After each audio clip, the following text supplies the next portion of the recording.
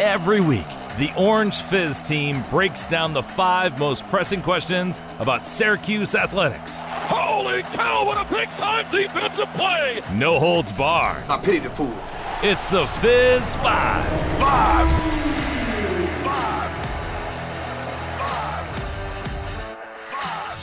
Hello and welcome into the first Fizz Five of 2024. I'm Tyler Aitken with Adam Gotkin today to break down everything and anything Syracuse sports. Adam, how's your New Year going?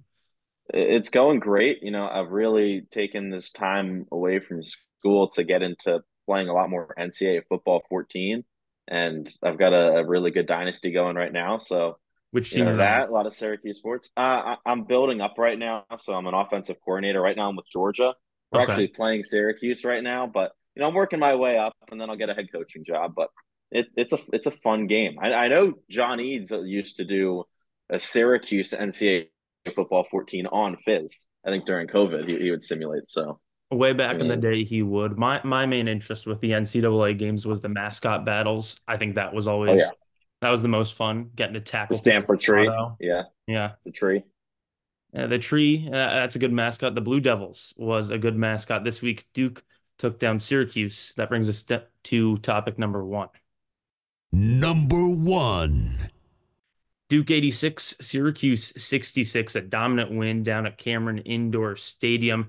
Probably not too surprising for Syracuse fans, but with a 2-point game at halftime, I think there was a little bit of an expectation that it would stay closer, Adam.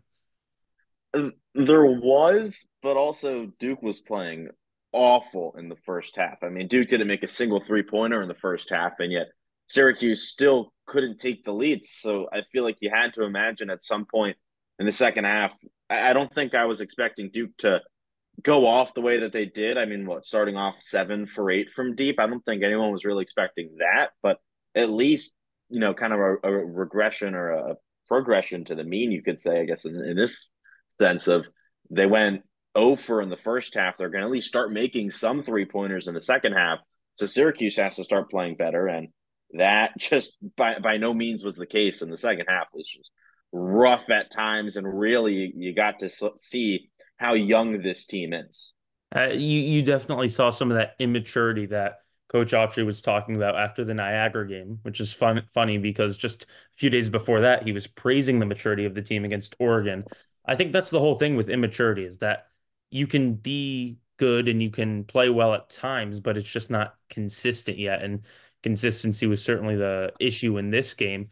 I mean, Judah Mintz did what he always does, put up 6 assists, 18 points. But star of the show, Malik Brown, a career high 26. I thought he might drop 30 at one point. Other than that, nobody broke into double digits. Quidyer Copeland had a quieter game after going on his little stretch. Chris Bell and Justin Taylor, I don't know if they've been seen since November. Has anybody seen them? I certainly haven't. Yeah, at the start of the season, it was all Chris Bell. He was making 6 three-pointers a game. He was scoring 20 points. It was all Chris Bell. And now it just, especially in the Duke game, it was a Chris Bell that I almost haven't seen before, where he, out of everyone, was really starting to show some immaturity, kind of going back and forth with people in the crowd. And it kind of reminded me that this is a young team.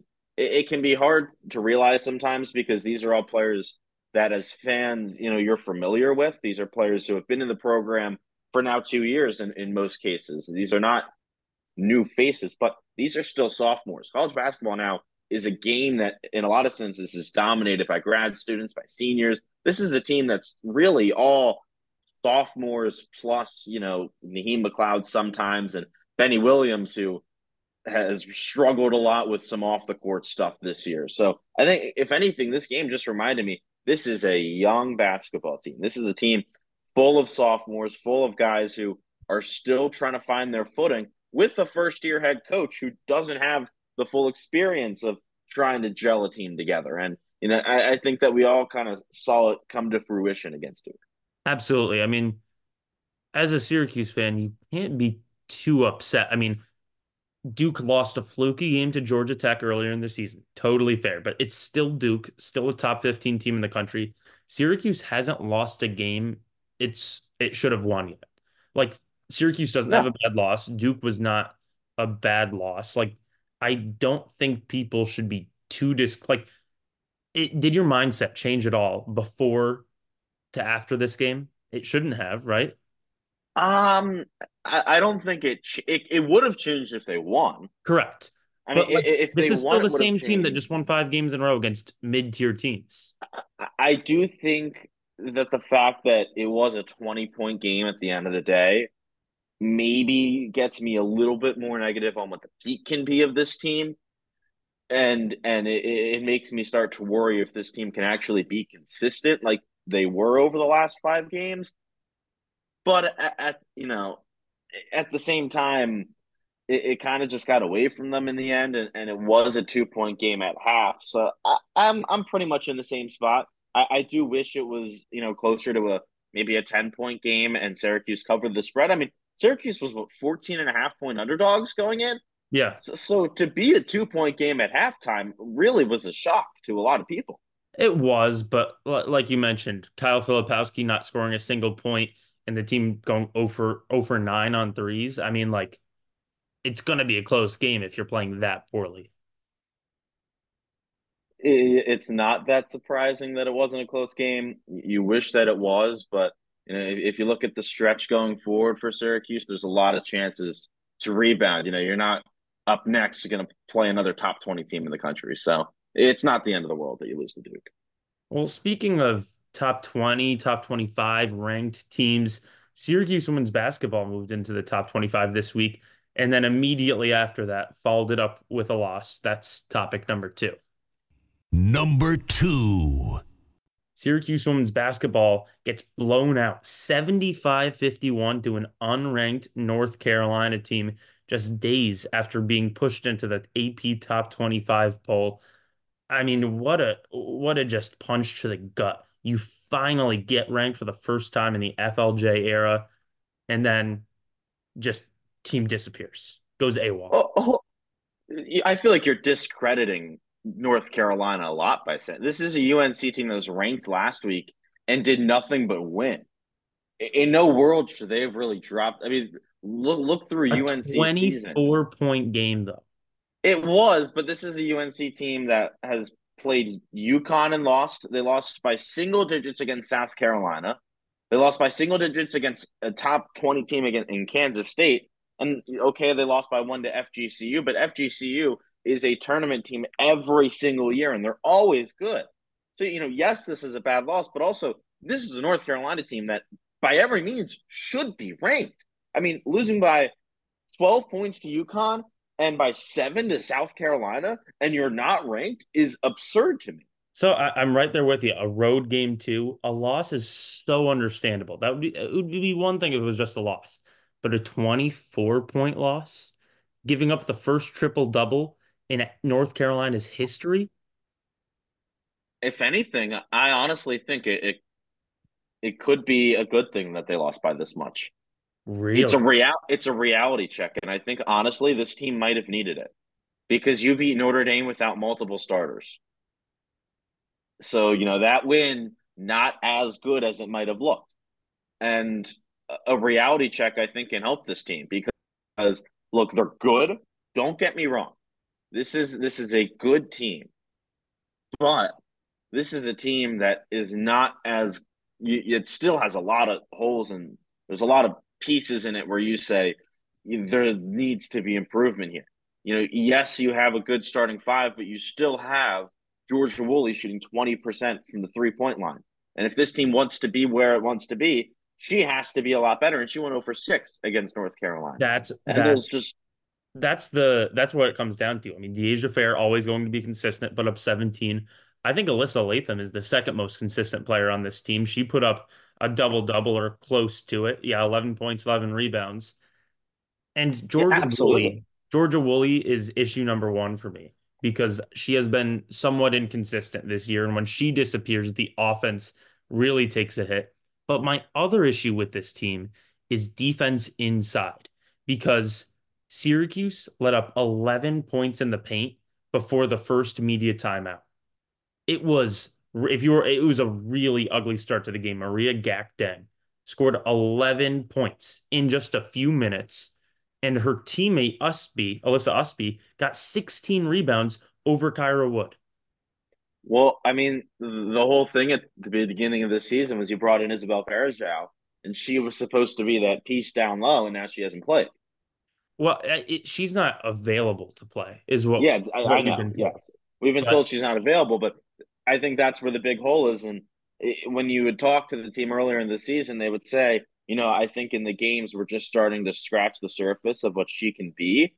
And so, the team was saying we're expecting her to really be something. And now that she's not even playing at all, you're not seeing any progression. You're seeing it get worse down low. well, Because I think Verja was supposed to be a starter, I think.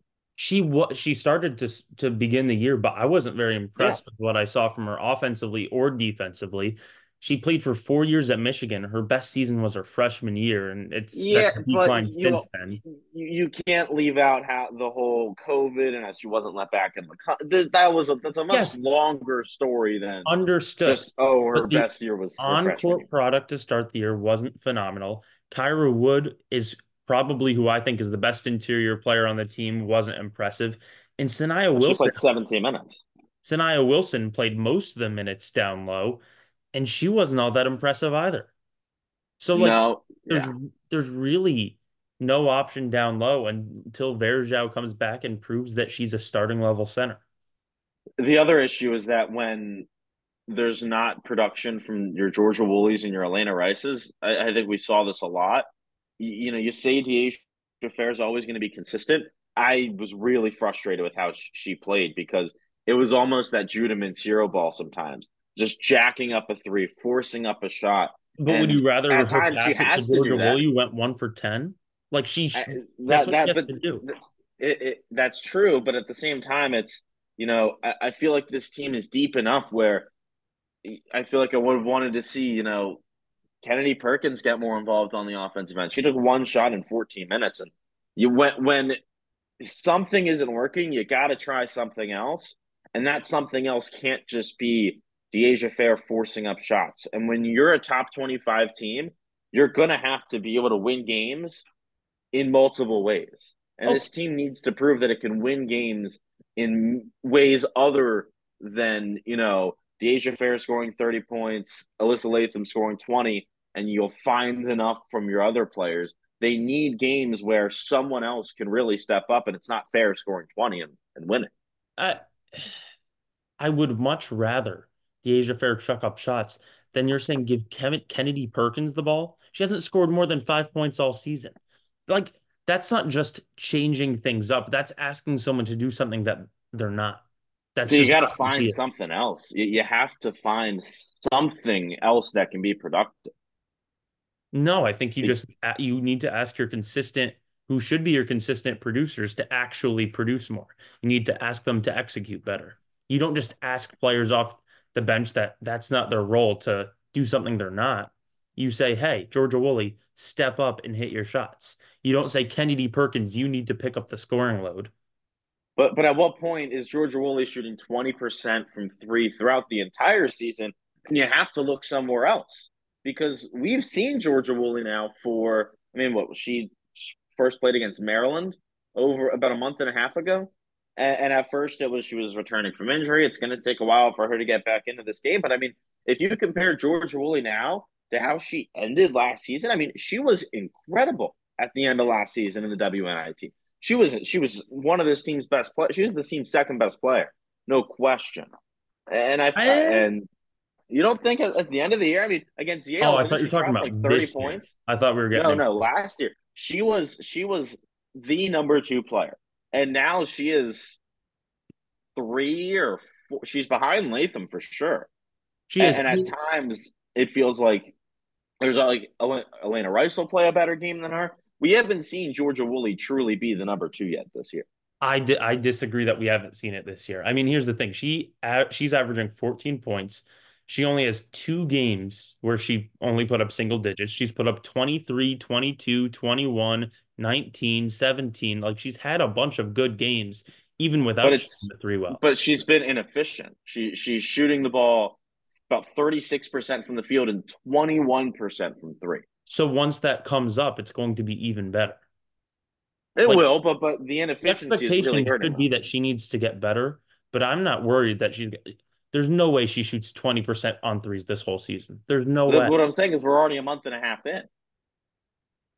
She Can you did just continue she to did sit say, out the "Oh, it's first going two to get games better. though. It's going to get better"?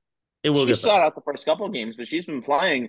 She played 38 minutes against Maryland, and she's played 30 minutes every game up until UNC since Maryland, which was a month and a half ago. I think it'll get better. I don't have a great reason for you. I just think it'll get better. All right. Some You know what? Sometimes you just got to believe, I guess. Here's the thing, Adam. Sometimes things randomly get better out of nowhere. Kind of like the Syracuse football team. It was really bad for 8 years in a row, and then all of a sudden a new coach comes in and things change in a snap. There are two more additions to that football team. That brings us to topic number 3. Number 3. Syracuse football has tacked on a few more additions to the roster and to the coaching staff. Demetrius Weatherspoon transfers from Howard as an offensive lineman for Syracuse, 6'7", 335 with 3 years of eligibility.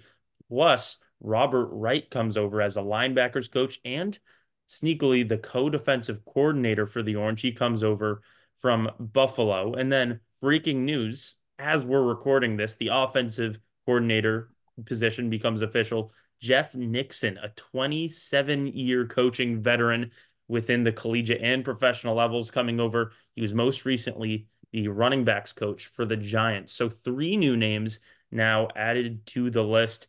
Does one of those stick out to you, Adam? I think all of them do. I'm thrilled with all of these additions because these are really the two things that I think my worries have been about with this team for next season: the offensive line and the in-game coaching decisions. We already know what Fran Brown can do recruiting. We know what everyone else can do recruiting on the staff. But now you're bringing in coaches who have shown what they can do on the field. Robert Wright, who comes over from Buffalo, had a top 25 defense in the country. Jeff Nixon, as you said, a 27-year coaching veteran. You're not recruiting at the NFL level. He is in-game coaching at the NFL level. So you have two coaches who know how to coach football games, and you get a massive offensive lineman. I mean, this guy from Howard is like 6'7", 340 pounds. That is size, and that is size that you really need to compete at the level that this team wants to compete at. Yeah, Weatherspoon sticks out to me particularly because I was such a big I wasn't going to let go of the offensive line because I think Syracuse fans were getting so excited, and the trenches are important in college football. And Kyle McCord needs protection. And so bringing in a 6'7" guy, he was an all HBCU player last year and he has 3 years of eligibility, so he'll be around for a while. I think that's a huge addition to the offensive line, and he can help out inside. I mean, coaching help is nice. Have you seen the Giants offense recently, Adam? It's not Uh, great, no, but I mean, I don't know he how much also hasn't control the got. I running mean, backs coach has over the offense. When Tommy DeVito is when you're winning games with Tommy DeVito, I'll give you credit. That was. Are we? Is the Tommy DeVito craze over? Are we Yeah, it's past that Tyrod now? Taylor now. It's Thank. I Tyrod mean, Taylor. But as a if you're Bills winning fan, games with nice to Tommy see Tyrod. DeVito, I give you credit. Yeah. I mean, we saw Tommy DeVito. I don't think we thought Tommy DeVito was an NFL quarterback. No, I mean the fact that he's won an NFL game is Won multiple NFL games. So hey, if anything, if you told me five maybe years he's a ago better coach. that Tommy DeVito would have more wins as an NFL quarterback than Eric Dungy, I wouldn't believe you. And Yeah. here we are. Dungy is, I don't think, played a single snap in an actual NFL game, and DeVito chopping it up and getting it done. But So what does Syracuse, that tell you about Jeff Nixon? Good I coach, mean, right? Jeff Nixon, the running backs coach, worked well with Saquon Barkley, I guess. But bringing it back to the experience thing, it is really nice to have, like you said, coaches that have actually put their fingerprints on an actual game. And not saying that Fran Brown hasn't. I'm sure he's made some important decisions during Georgia games, but he's a younger guy and he doesn't have any coordinator experience. And so that's why specifically the Robert Wright uh decision is super big. Is you're not afraid to split a position like defensive coordinator and bring in someone who has called defensive plays. That's a big deal. that is a huge deal. He might be the only guy with play calling experience on this entire staff. And if anything, this also says a lot. I mean, I think this is kind of diving into the weeds, but I think this says a lot about Elijah Robinson for him to accept this job as a co-coordinator. I think it shows kind of a culture thing and a selflessness within this staff that they're going to do what it takes to win. Because you're Elijah Robinson. I mean, with how Fran Brown talks about him, and I think in terms of like Fran Brown knowing his way around football, you can't deny that. And him saying that we're going to lose him in a couple of years because he's going to be a high caliber head coach. He probably could have gone a lot of other places to be a defensive coordinator, but he came here and isn't just a solo defensive coordinator, but the co-defensive coordinator. I think says a lot culture-wise around this team that these coaches are willing to, take that co-name to win. You have your recruiting side and you kind of have your in-game coaching side. I mean, that impresses me a lot. All the lateral moves and demotions have been impressive. You got to do whatever it takes to win. And now that brings me back to Syracuse basketball. Is head coach Adrian Autry willing to do whatever it takes to win with this team? That's topic number 4. Number 4. Syracuse basketball is known for having very stagnant, consistent starting lineups throughout the season. I mean, so much so where 5, 6, 7 years ago, I don't know the exact year, Dajuan Coleman would play 2 minutes at the start of each half and sit the rest of the games because Jim Boeheim just loved starting the same guys all season, no matter what. And now this year, I understand that there's value in guys coming off the bench, and they've embraced the role. And Quadir Copeland and Malik Brown bring energy off the bench. But it gets to a point where you cannot afford to be giving up 8, 10 points at the start of each half and then being like, oh, all right, Naheem McLeod, you're coming out of the game. Chris Bell, you're coming out of the game. You just got to start your best players, right? I struggle so much with this. I mean, I've been thinking about this probably for the past 48 hours, and I still can't put together what I think the starting lineup should be. Because because here's the thing. Because I think about like Naheem McLeod and how he started the game against Pittsburgh and blocking those shots. And then, you know what, he just doesn't match up well with Pitt and how they're able to bring their bigs out and shoot threes. There's games where Naheem McLeod works, and I understand why he starts because of how much he can affect it. And having a lineup that is Judah Mintz, J.J. Starling, Quadir Copeland, Benny Williams, Malik Brown, there's no shooting there. You need at least a threat to shoot. You need spacing on offense, and that's what Chris Bell and Justin Taylor bring. They're struggling to shoot right now, but they at least bring spacing. They at least bring a threat to shoot. Quadir Copeland should not be shooting 6 threes a game like he did against Duke. You need guys who can consistently knock down threes to be on the floor that can be threats to shoot for spacing. But I think there needs to be a change, but I don't think you can take both Bell and Taylor out. And I see why you have Naheem McLeod in there to start in certain games depending on the matchups. I think it's so like just I don't know. Like I don't know what to do. Yeah, well, here's the thing. If you were what would be your closing lineup then? Name your 5 guys that would finish a game. It all depends on the matchups. But understood, but in a vacuum. Probably I mean probably it's Mintz and Starling are locks. Yes. Those two, and then I guess it would be probably Bell, Williams, Brown, I think is my dream. Okay. And so Mintz, why wouldn't you start with that group? I think you can start with that group, but I think you need one of Bell or Taylor in, and everyone's response is to take those 2 out. So here's my compromise proposal, because a few days ago I wrote an article for the Fizz and it was Mintz, Starling, Benny Williams, Quadir Copeland, and Malik Brown. There's no shooting there. Yeah, but there's no shooting when they played together for the other 15 minutes of the half after the first few, which happens quite a bit. But they're then when that happens, it's not consistently effective against good teams. Okay. That lineup's going to work against Pitt. That lineup's going to work against Niagara, but it's not going to work against Duke or Tennessee or Gonzaga. So here's my compromise. Mintz and Starling. I would then start Quadir and Justin Taylor and Malik Brown at center. Because here's the thing. I If think you can do that. if Chris Bell has a bad shooting game, he provides zero to this team. If Justin Taylor provides nothing, he is still the highest rebounder on this team. Yeah, and what Malik Brown is just bringing offensively, just overall recently. I mean, almost 30 points against Duke, scoring in double figures each of the last 4 games.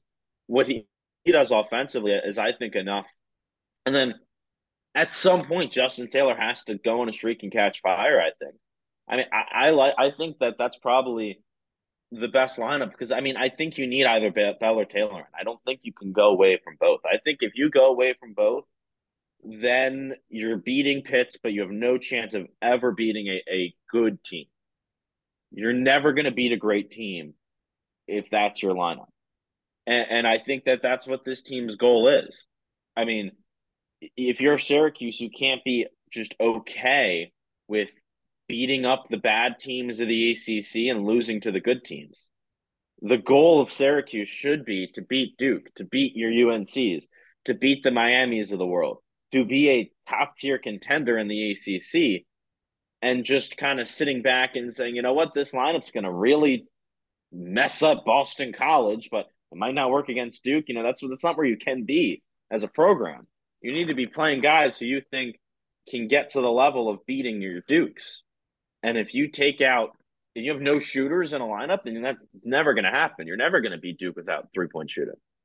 No, the starting lineup has certainly been something that Adrian Autry has had to decide this year. He's had a few other decisions he's needed to make, and that brings us to topic number 5. Number 5. For the first time in forever, Syracuse with a new head coach, Adrian Autry, leading the charge at 10-4 Syracuse team early in 2024. And Adam, if you had to give a grade to Coach Autry so far, what would that be? A B minus, I think. B minus, that low? I think isn't technically a C average, like technically like Back in the day, I think it was. I think B is more average now. based on my grades right now in school, it's pretty much average. But I'll tell you what, I'd be happy with a B minus. But I think I'm putting him there because I think anything B and above would mean that you're kind of exceeding expectations, and that say you would have won one of the games that no one expected you to win. Mhm. But Adrian Autry has won every game that you'd expect and lost every game that you'd expect, which is why I put him at a B minus. By no means bad, but he hasn't done a single thing yet that makes me say, you know what? I love this guy. This is the guy. He's been fine. He's been okay. I think a B minus puts you there. I'm sitting at about a B probably. I think there's listen, I would have expected Syracuse to lose one of those losable games. I would have expected there to be a Colgate loss or a Pitt loss or an Oregon loss, and those haven't. But you shouldn't expect that. That goes back to what I was just saying on what this program should be. After missing the tournament for 2 straight years and bringing in a new head coach, I'm not saying that's my long-term expectation, but to expect some bumps along the path to greatness, I think is fair in the first year of him as a head coach. I think with how much continuity there was, though, from the past, it's not like it was completely restarting fresh. And in the era of the transfer portal now, you can build a team in one offseason. That's true. So he had his guys. Like, this wasn't a complete random reset of the program. No, but I still want to give him a little bit of credit for winning all the games that you should, because not a lot of teams do that. And as long as Syracuse doesn't lose to Notre Dame or Louisville, then Syracuse will likely beat all the teams that it should throughout this entire season, which I think there's something to be said for. But digging into some of the deeper coaching decisions that he's made, I'll give him a lot of credit for the balance of the defenses so far. I think there's been the right amount of man. I think there's been the right amount of zone. I personally disagree with running the zone on out of bounds plays. I think that just really opens up shooters for the most part. But other than that, I mean, switching defenses for the first time in decades, you really do have to make an authoritative decision there. And I think it's worked out for the most part. Yeah, I would have wanted to see the press a little bit more, I think, just because of how successful it's been at times. But other than that, in-game coaching decisions, I think Autry's been good. The offense lacked at the start, really, but, as you kind of said with the defensive changes, it kind of had to fall behind, but it picked up lately. You dive into the real nitty-gritty stuff. For me, what I love about Autry as the season's gone on is he's starting to get just more comfortable, I think, as the head coach. He's starting to get more animated, and he's starting to just kind of look like he belongs. At first, it looked like he was a little bit uncomfortable. He was kind of shy on the bench. Now he has really blossomed. And I think, if anything, that makes me happy, because this might sound stupid, but you have to look the part as a college basketball head coach. Roaming up and down the sidelines, you got to look like you know what you're doing. And Autry has kind of found his way in that. Which, again, sounds dumb, but it is important at the end of the day. He really has, and he's composed during press conferences. He's professional. He's really done all the little things right. He tries to eat the mic a little bit during press conferences, but a little bit. So what would be your one biggest hope for him to figure out through the rest of the season? I think a starting lineup change. And I know we just talked about that, and I said I don't know what it can be, but I think Adrian Autry needs to have one kind of big moment this year where he makes a change and it pays off. Maybe it doesn't even pay off perfectly, but just to have that change, to have that look, I did this in his first year, I think is important. And also a marquee win. I think you got to beat a top 25. There's not going to be that many opportunities, but you got to beat a top 25 team. I think you got to beat like North Carolina at home or Miami. You need a big win. I think that's the other thing. I think that big win could very well end up being Clemson at home, the Joe Girard homecoming on February 10th. We'll see what happens, but the next game for Syracuse men's basketball is actually on January 10th. That's a home game versus Boston College. Of course, we'll have coverage of that and every other Syracuse men's basketball game for the rest of the season. Maybe some lacrosse coverage too over the next couple of months. But for now, that's Adam Gotkin. I'm Tyler Aitken, and as always, go Orange.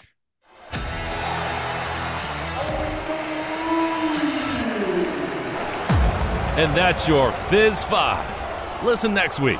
Subscribe, rate, and review. This has been an Orange Fizz production.